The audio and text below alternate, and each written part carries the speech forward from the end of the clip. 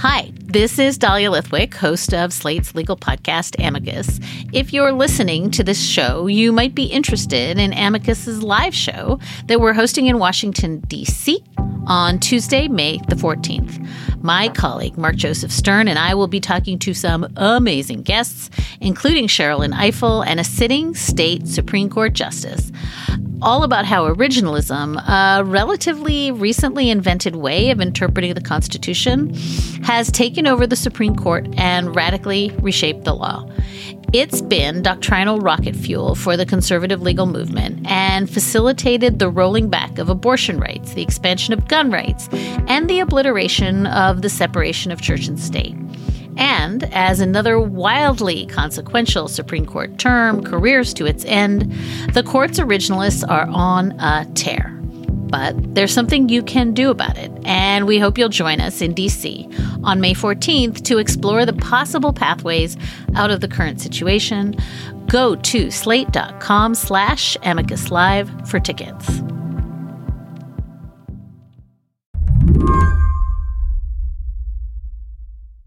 After the massacre in Uvalde, Texas, reporter Ari Sen got a look at the Instagram account belonging to the gunman before Meta took it down. What we saw on the Instagram was lots of photos of the shooter, very dramatic, sort of moody photos. Ari is a computational journalist for the Dallas Morning News. And lots of photos of like AR-15 style rifles and weapons.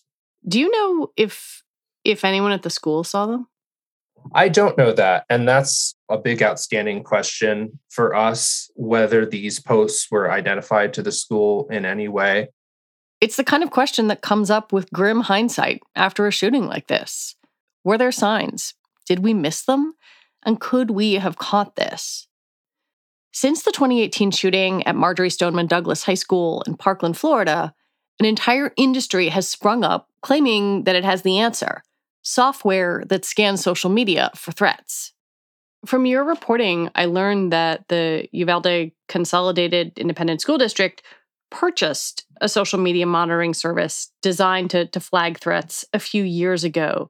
Are you able to know if it flagged anything in this case?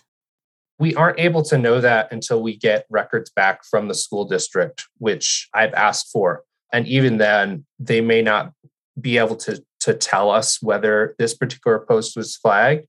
But I think in this particular instance, it's very unlikely.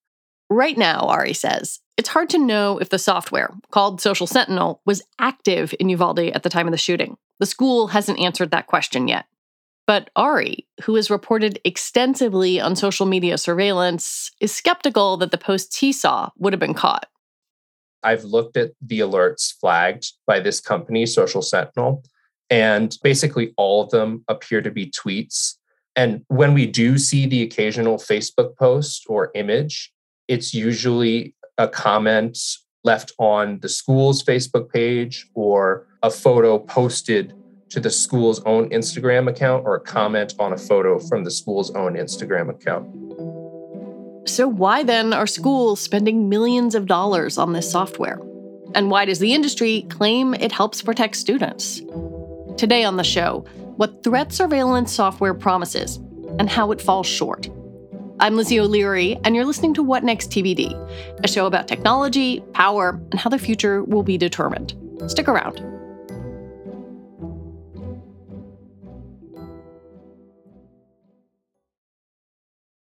Long before the shooting in Uvalde, Ari went looking for school systems in Texas that use social media monitoring software. He found more than 200, from tiny districts to some of the state's largest systems, and many used a service called Social Sentinel. Social Sentinel is a social media monitoring technology.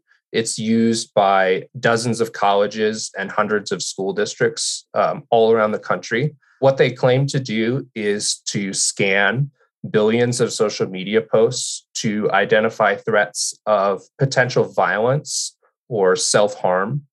They claim to use really sophisticated AI to do that. Now, some of the reporting that I've done suggests that these models may not be very sophisticated, or that this might be a really hard problem to solve, even if the models are very sophisticated. and they might not be doing a very good job at identifying what is a true threat and what is not a true threat. Social Sentinel is just one of several companies that school districts contract with to look for threats. Last year on the show, we reported on GoGuardian, which logs student keystrokes on school Chromebooks. Each of these services, Ari says, has its own particular focus. Last year, I wrote about 4 of these services. Social Sentinel was one of them, but I also wrote about Gaggle, GoGuardian, and Securely. Social Sentinel, up until recently, focused exclusively on social media. It appears that they might have also moved into email monitoring as well. Gaggle and Securely have been doing the email monitoring thing for a while. And I should say that's not just email, that's the entire G Suite of services. So that's Google Hangouts, Google Docs, Gmail, all of those, Google Classroom, which is really big in education. Anything that a student types into one of those services from Google, it would get flagged if it was potentially threatening to one of these companies. And then you have services like GoGuardian, which are even more invasive. They'll load them up on a student's Chromebook, and the teacher can see exactly what the student is viewing in real time from their computer, and it logs every keystroke that the student makes. You can even track these sort of devices. So if a device, in theory, went missing, you could track the student down by using the device. So there is a whole spectrum of school surveillance technologies, and they're very prolific, and there are more and more coming online every day. Did they arise because of school shootings, or were there sort of different, I guess, genesis stories for each one? It's a bit complicated. I think if you look at Social Sentinel specifically, Social Sentinel was started in the early 2010s, and then sort of evolved into what it is today in like 2014, 2015. And one of the things you hear the founders talking about a lot is the Virginia Tech shooting. One of the things I've heard from a lot of school districts and a lot of colleges who have been considering this service or have used this service has said, we were really concerned about a school shooting happening on our campus. So it seems like specifically for the social media monitoring services, school shootings was a big impetus for them.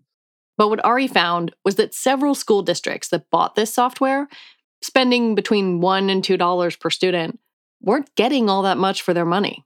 Most of the school districts that we talked to that had used Social Sentinel did not find the service to be useful. How many are we talking about there? I contacted every school that we could find that had used Social Sentinel and the 3 other social media monitoring services that we studied.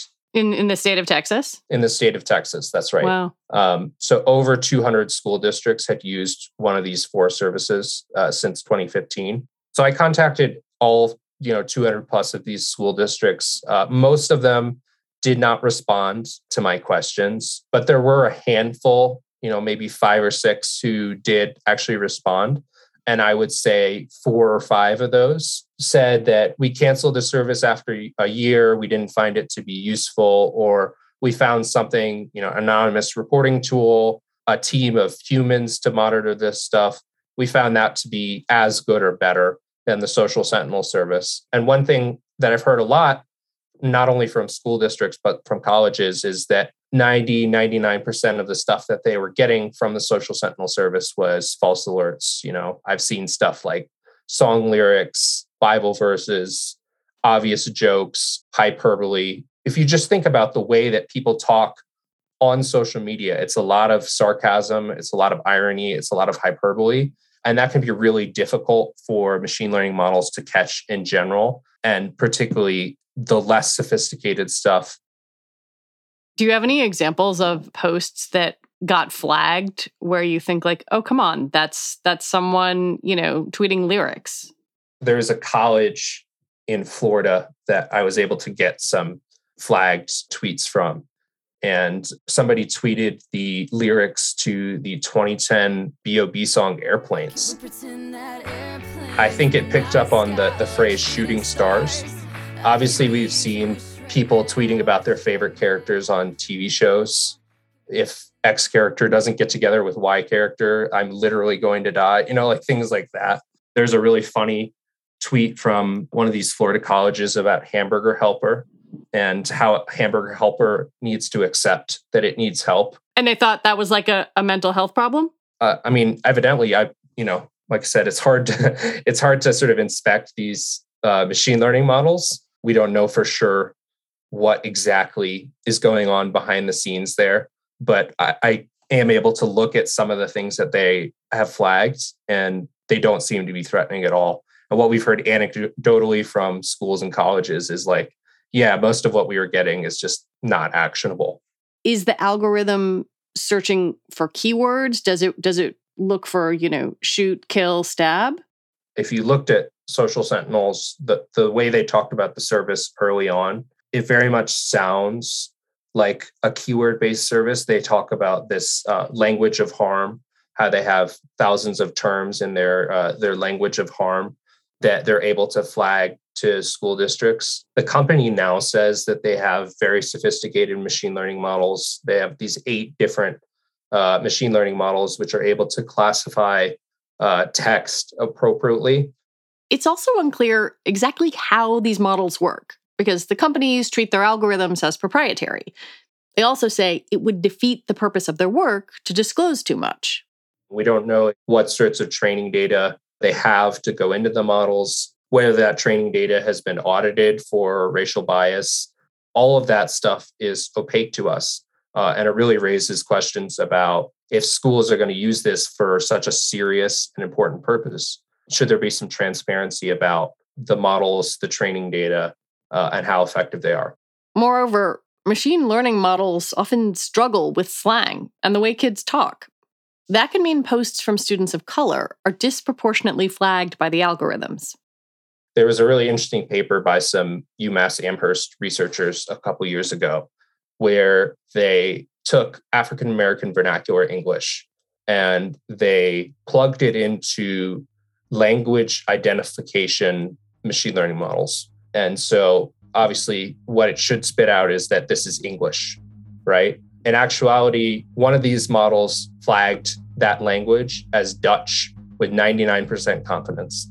So, these models do poorly on non-anglicized English text in general, and, sort of may exhibit sort of the biases from the training data, which they were trained on. And if you look at like Social Sentinel's claims, for example, on their website, they say that we don't perpetuate any biases. And the experts that I've talked to have said that's very difficult to do if the sort of underlying models you're using behind the scenes have these sort of biases built in. When we come back, if schools know this software doesn't really work, why are they buying it?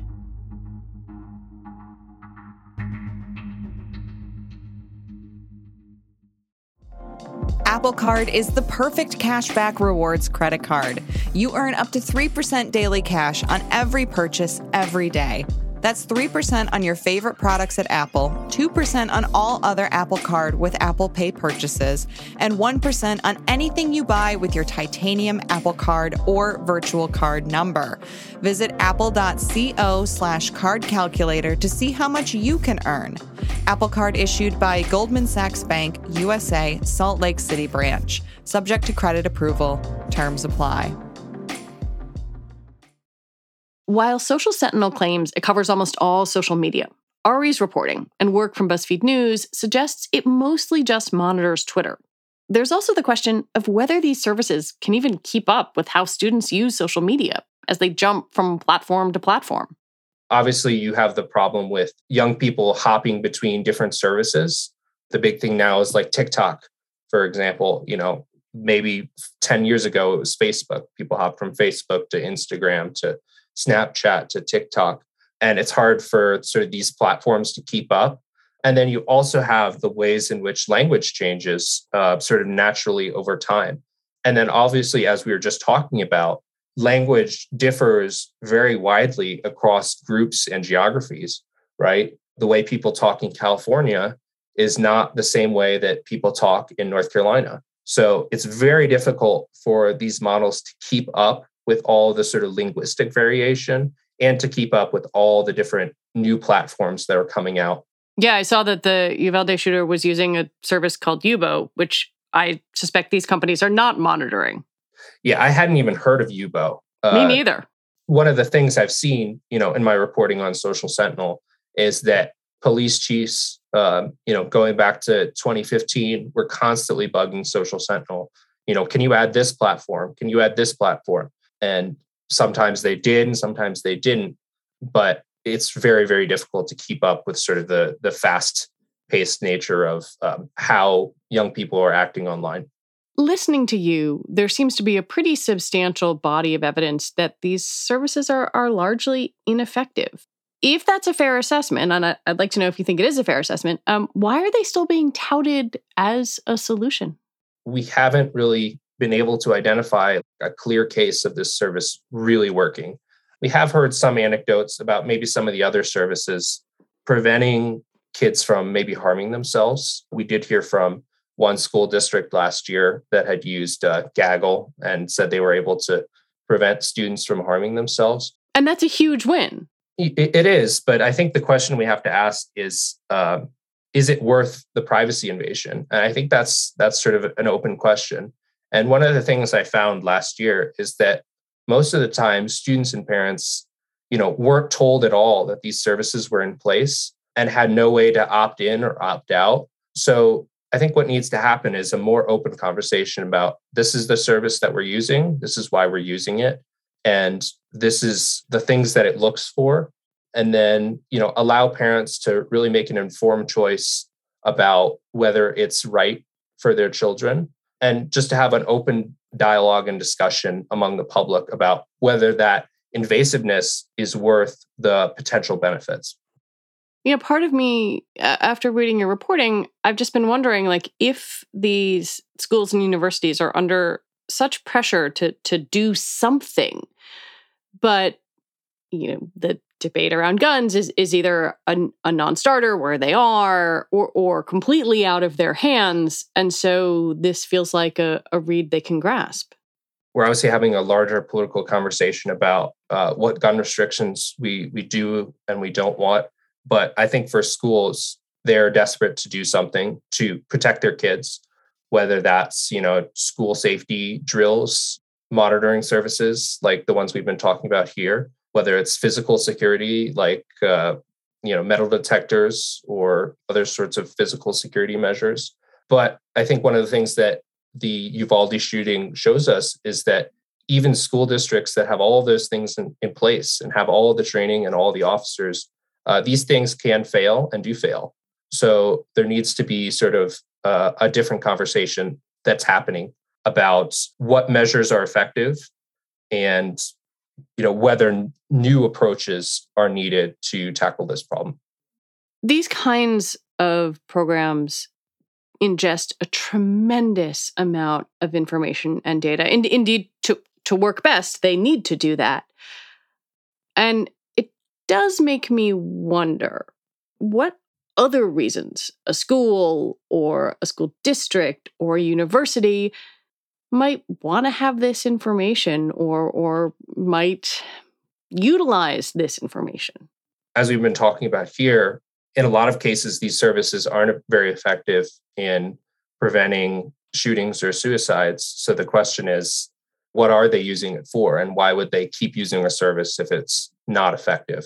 And some of the things that I've been seeing in my reporting, particularly at the college level, is that colleges are adopting these services to monitor protests and activism.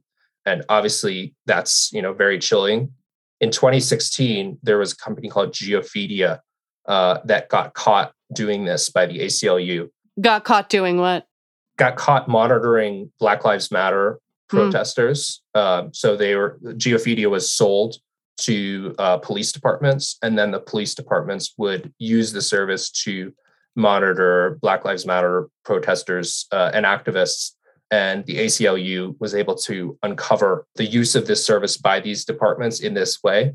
And shortly afterwards, Geophedia got cut off by many of the major social platforms and laid off half of their staff. But Geophedia is not the only player out there, obviously. And my reporting has suggested that these other services, particularly Social Sentinel at the college level, may be used to monitor protests and activism. What did the school say when you asked them about this? I have contacted every college that we know of that's used Social Sentinel and asked about this question specifically. A lot of them don't want to talk about this. We haven't really heard sort of full-throated defense of we're monitoring this protest to keep students safe. A lot of them are very tight-lipped. So we have to rely on documents and sort of whistleblowers inside of the company to give us information. And does the company say, yeah, we know our stuff is being used to monitor protesters? The company fervently denies any ability or use of the service to monitor protesters in any way. And they have since the beginning. But I think if you look at some of the reporting that's been done by myself and others, that claim is very dubious. It's worth remembering that most of these services are being paid for with public money. An investigation by BuzzFeed News examined contracts from 130 schools and found that they collectively spent $2.5 million on social media monitoring over 5 years. If you are listening to this and you're a parent or a teenager or a college student, what are the kinds of questions you think you should be asking your educators, your administration about these services? Well, first of all, I think it's just important to know whether the service is in place or not. There's not a lot of knowledge, as I said, that these services are being used. For example, when I was reporting on these 4 social media monitoring companies last year, I discovered that my high school had used Gaggle, one of the monitoring services. I knew from previous reporting that my undergraduate institution, UNC Chapel Hill, used Social Sentinel. I think, first of all, we should just ask the campus police department, the school administrators, okay, what service are you using? What does it monitor for and why you're using it? I think those are just the basic questions that we have to ask. And then the next questions are, is it effective? Is it doing what it set out to do, what they claimed it could do when they were marketing the service to you? And if it's not, then I think people really have to raise questions about why are we still using this thing if it doesn't work for the thing that they said it works for? Ari Sen, thank you so much for talking with me. Yeah, thanks so much for having me. Ari Sen is a computational journalist for the Dallas Morning News. And we reached out to Social Sentinel for comment on this story and did not hear back as of recording time. All right, that is it for the show today. TBD is produced by Evan Campbell. Our show is edited by Tori Bosch. Joanne Levine is the executive producer for What Next, and Alicia Montgomery is vice president of audio for Slate. TBD is part of the larger What Next family, and we're also part of Future Tense, a partnership of Slate, Arizona State University, and New America. And we will be back on Sunday with another episode. I'm Lizzie O'Leary. Thanks for listening.